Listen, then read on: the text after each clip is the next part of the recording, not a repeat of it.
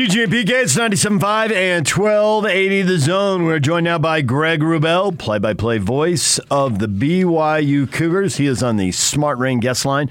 Best of State Award winner Smart Rain is having an end-of-season sale on the Irrigation Smart Controller. Save 50% off each Smart Controller purchase. Offer available to all commercially property zone listeners. Visit smartrain.net to schedule a demo today. Greg, good morning. Good morning. So he's going with Rush because it's a Canadian. But I would think Rubes would like maybe Neil Young, Drake, or Anne Murray. Bring them all on. That's the start of a great playlist right there, PK. Just max out on Canadians, huh? But the song you brought me in with, speaks to all of us, right? Because it's the spirit of radio, and we all believe in that. We do. On the 1st and 15th, I especially do. I just get paid once a month. BYU is 4-0. They are nationally ranked. The number one reason for this great start in your mind is? Good football. Good complementary football. I mean, they're taking care of it. They're not giving it away. They're scoring when they get the opportunity, especially the last game. Defense has been really solid.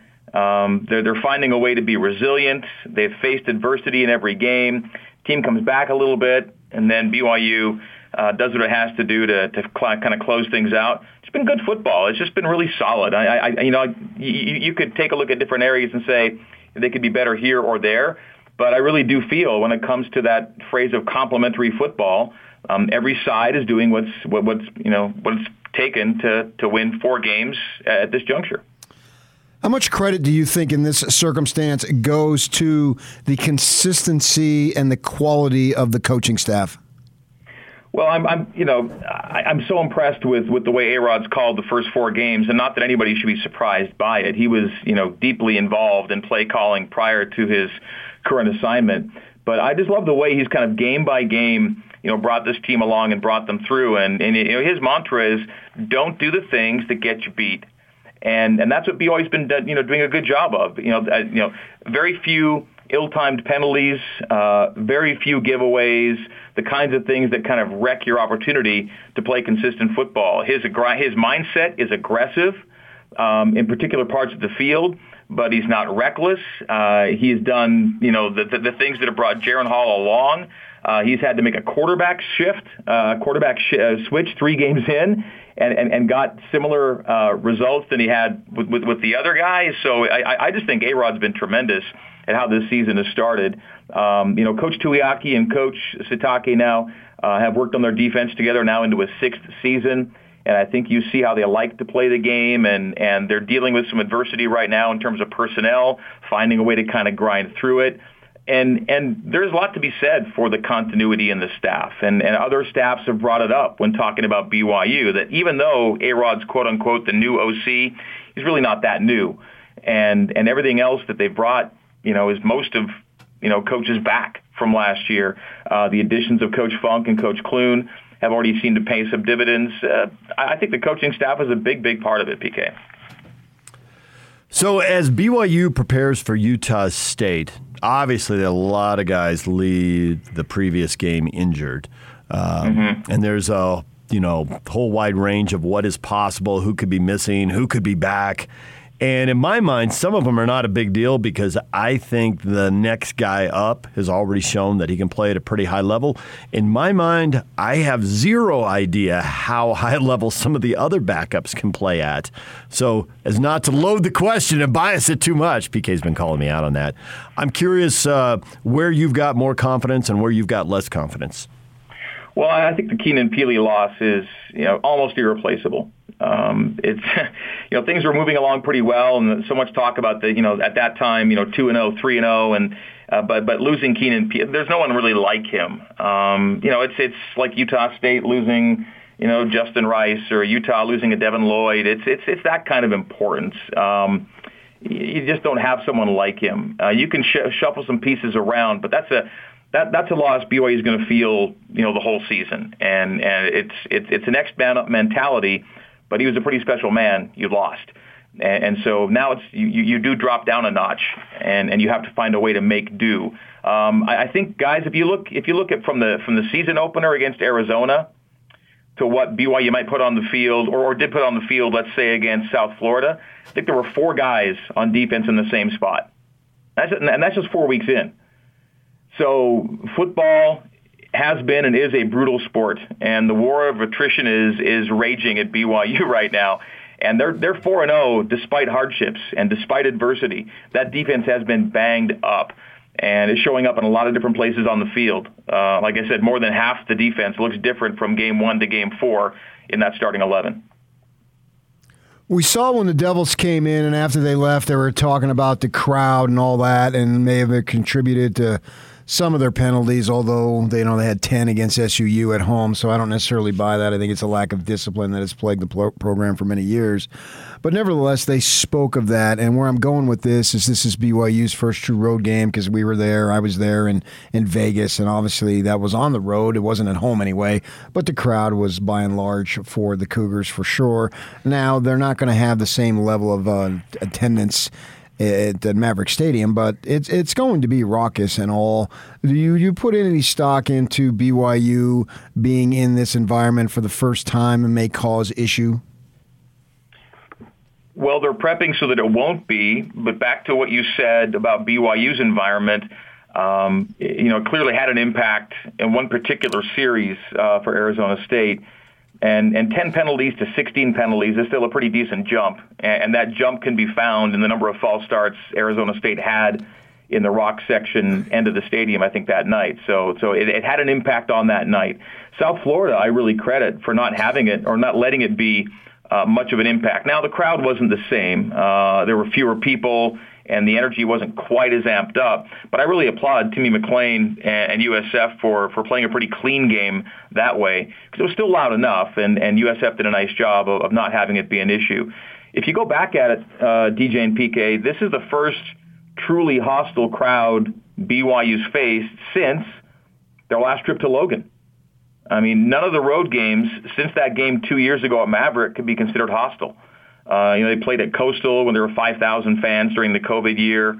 That same year in 2019, they played San Diego State, but nobody really shows up or had been showing up there. This is the first. You got to go 2 years to find an environment that makes you work to keep your focus. And so BYU's offense has been inside this week in the IPF. The big speakers out, blasting it, and like A-Rod told me Monday, yeah, you get annoyed by it. Your ears are ringing after 90 minutes, but it's something you have to do because we haven't seen it in a while. We're going to see it on Friday night. The BYU bench has been moved from the west side to the east side, which puts the Cougars in front of the student section. So these little distractions that come up, BYU's trying to prep to withstand the impact of them on Friday night. Greg Wrubell joining us, BYU play-by-play voice. I'm curious, as you kind of look at scores, you maybe get to see some of the games depending on kickoff times and all that. With 2/3 of the schedule in front of you, who are the big tests for BYU, and who do you think they can sail through pretty easily? Well, Utah State, Boise State that's a tough little back-to-backer right there. This week in Logan and next week in Provo. So the Mountain West phase right there is pretty stout. And then BYU's not had, out-of-state trips beyond the neutral field in Las Vegas to open the season. And the back half of the schedule is road heavy. So in their final 6 games, they have 5 FBS games.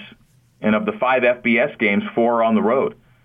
So in a lot of ways, the heavy lifting is still to come for BYU. At Baylor, and Baylor's nationally ranked right now. They gave themselves a nice ramp-up schedule, but beating Iowa State's legit. They did the right thing by easing themselves in, then they kind of unleashed it a bit. Kind of had to hang on, but that's a good win. So you got the Mountain West games back-to-back. Then you go Baylor on the road, Wazoo on the road. One's clearly tougher than the other. And then you get the Bronco game, and that's got its own set of subplots and storylines and motivations. Idaho State, we kind of skip past, and then you go Georgia Southern, USC on the road back-to-back to end the year. So, the ones you're going to get are Idaho State. The one you really expect to get is Georgia Southern. They've made a coaching change, and Wazoo's kind of in the same boat.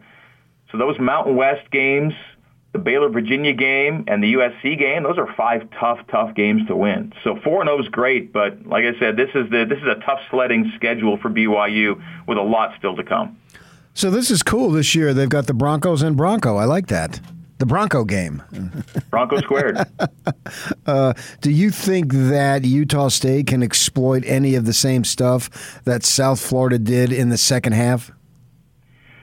Well, I thought Utah State didn't get the 27-3 score will be among the more misleading scores in football this year, I thought. As I watched and listened to that game on Saturday, I just thought, man alive, Utah State should be going to the halftime locker room thinking, how are we not leading this game?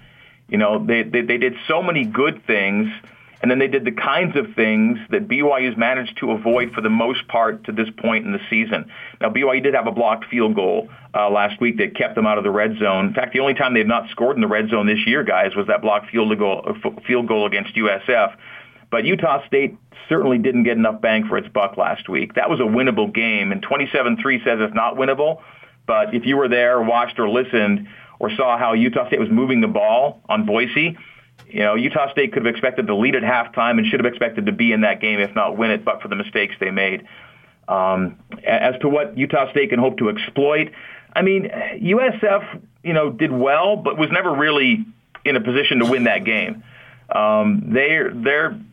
A-Rod told me Monday, he said it's kind of weird. We had a team down 22 points that wanted to bleed clock.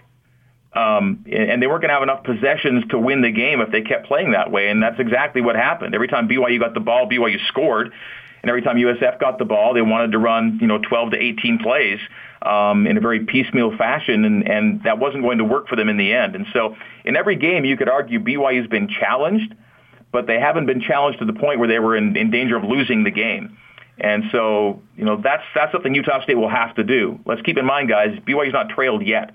So even if USF or if USU were to go up 3 or 7-0, well, they've already put BYU in a spot they haven't been in yet this year. Right. Greg Wrubell joining us here on 97.5 and 1280 The Zone. Have you heard anything, maybe it's too early, but have you heard anything about the impact the Big 12 announcement is having on recruiting? No, just beyond the general. They're going to get into maybe some geographic areas they weren't before. They may have to as a result of the conference shift. But I think the biggest impact will simply be if they were ever losing out to kids on tiebreakers being P5, that's out the window now.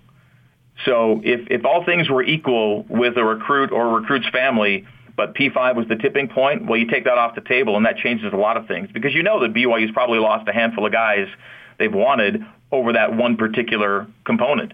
And, I'm sure they were told if you could just give us that, it would make a difference. Well, now they've got that. So I really don't think it's going to, drastically expand the pool. BYU casts already a decently wide net, but they're always going to specialize in who they target. And I think when doing so, they can now do so on a truly equal playing field with the other big names they're competing with to land talent.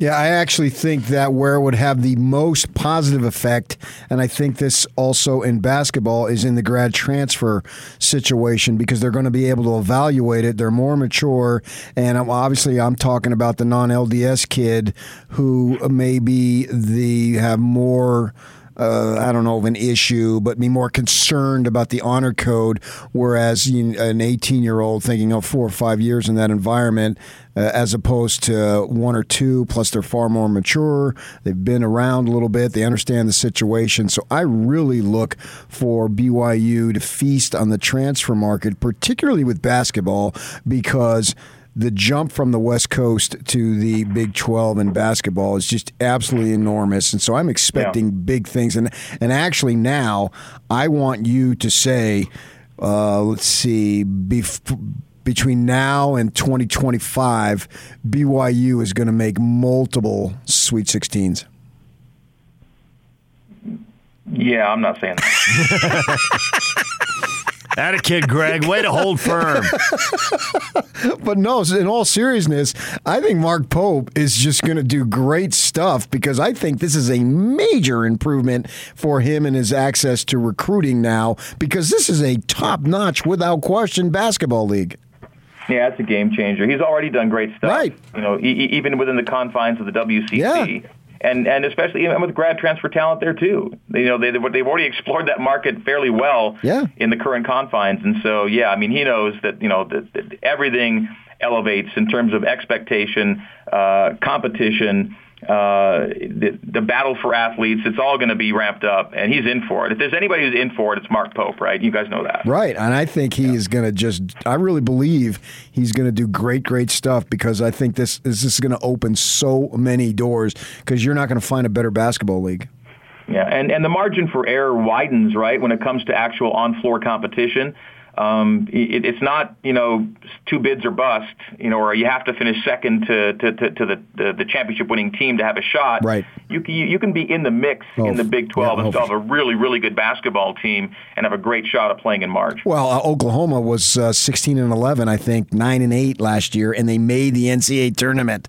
That just tells you the respect level that conference has. They were an 8 seed, so I don't want to say they're guaranteed to make the tournament, but their chances, as you say, they can finish 4th or 5th in that league and still get a 6 seed. Yeah, with the style of play, and you can argue, to some point, the level of talent BYU's been playing with, that would put you in the running, right? And that's where you just need to be in the Big 12. I mean, ideally, you're going to try and compete for championships, but BYU's already experienced, some of the Big 12 top of the heap dynamic in its own conference. I think Gonzaga has been a really good training ground for BYU, actually, when you think about competing in the Big 12. I think you're going to get your wish. I'll say it if you won't. I think Pope is going to get them to multiple Sweet 16s. What I feel bad about, Greg, is that you have just traded San Francisco for Stillwater and Malibu for Manhattan. And I froze one morning in Manhattan, Kansas because of college basketball, and I feel bad for you. No, the great thing about the WCC when it comes to basketball is every road trip you take is headed west. And when you hit the Big 12, every road trip you take is going to be headed east. And so you're going to be giving up the sandstorms for the ice storms, and it's going to be a different deal entirely. The travel will be interesting. I'm sure there will be some stories to tell within a decade from now about getting to certain venues on certain nights. But obviously the trade-off is certainly worth it. Well, Stockton's been a good training ground in that regard, the same way Gonzaga has. Nice giggle. Stockton's still pleasant enough. Greg, we appreciate a little bit of time. Thanks for joining us, and enjoy the game in Logan. Really looking forward to getting back up into Maverick Stadium and hearing some opposing fans in the stands again. And it's funny, BYU and Utah State have played nothing but blowouts for almost a decade now. And maybe a close game will crop up one way or the other. BYU's been having these games where they have a nice little lead, team chips in, BYU gets it done. We'll see what kind of dynamic we end up with tomorrow night. Always a pleasure, guys. Thanks for the time. Thanks, Greg. Greg Wrubell, play-by-play voice of the BYU Cougars, join us here on 97.5 and 1280 The Zone. We're joined now by Dr. Justin Johnson. He is with Premier Wave, and ED is a sensitive subject. What would you tell men that are on the fence about this treatment? I would tell them that they're not alone. There's so many people that suffer from ED, and ED, is not just complete dysfunction. There's a wide range of functions. It's simply, if you're not performing like you used to when you were younger, that's, typified or classified as ED. So there's a lot of people suffering from it, and you don't need to. There's great treatments available to reverse and correct the dysfunction that people have. What do guys say when you talk to the clients after the treatment? What kind of feedback do you get? We've gotten such great feedback. Some men are just so happy. They're like, I haven't had this kind of function in many years, and it's just great to reconnect with, their spouse or their significant other, and they're just so happy with the results they've gotten, especially with this new machine that we have. The other machine that we had worked pretty well, but this new machine works at least twice as well, probably even more, because we've signed a contract as national premier partnerships so that we can kind of tweak the protocols and the methods. And so we've gotten even better results than the study results that they've had. And you got a special deal, special offer for people who call today. Yeah, so since it's a new machine, we're offering kind of an introductory offer. So if you mention 1280 The Zone, we'll give them $300 off. But what we're really excited about is there's a lot of people who've tried the other treatments and haven't quite gotten the results they want. We feel so confident that they'll get results with our new machine that we'll give them half off of our treatments. You can call now, 385-360-WAVE, 385-360-WAVE, 385-360-9283. Find them online at premierwave.com. Thanks, Doc. Yeah, you guys have a nice day. You too.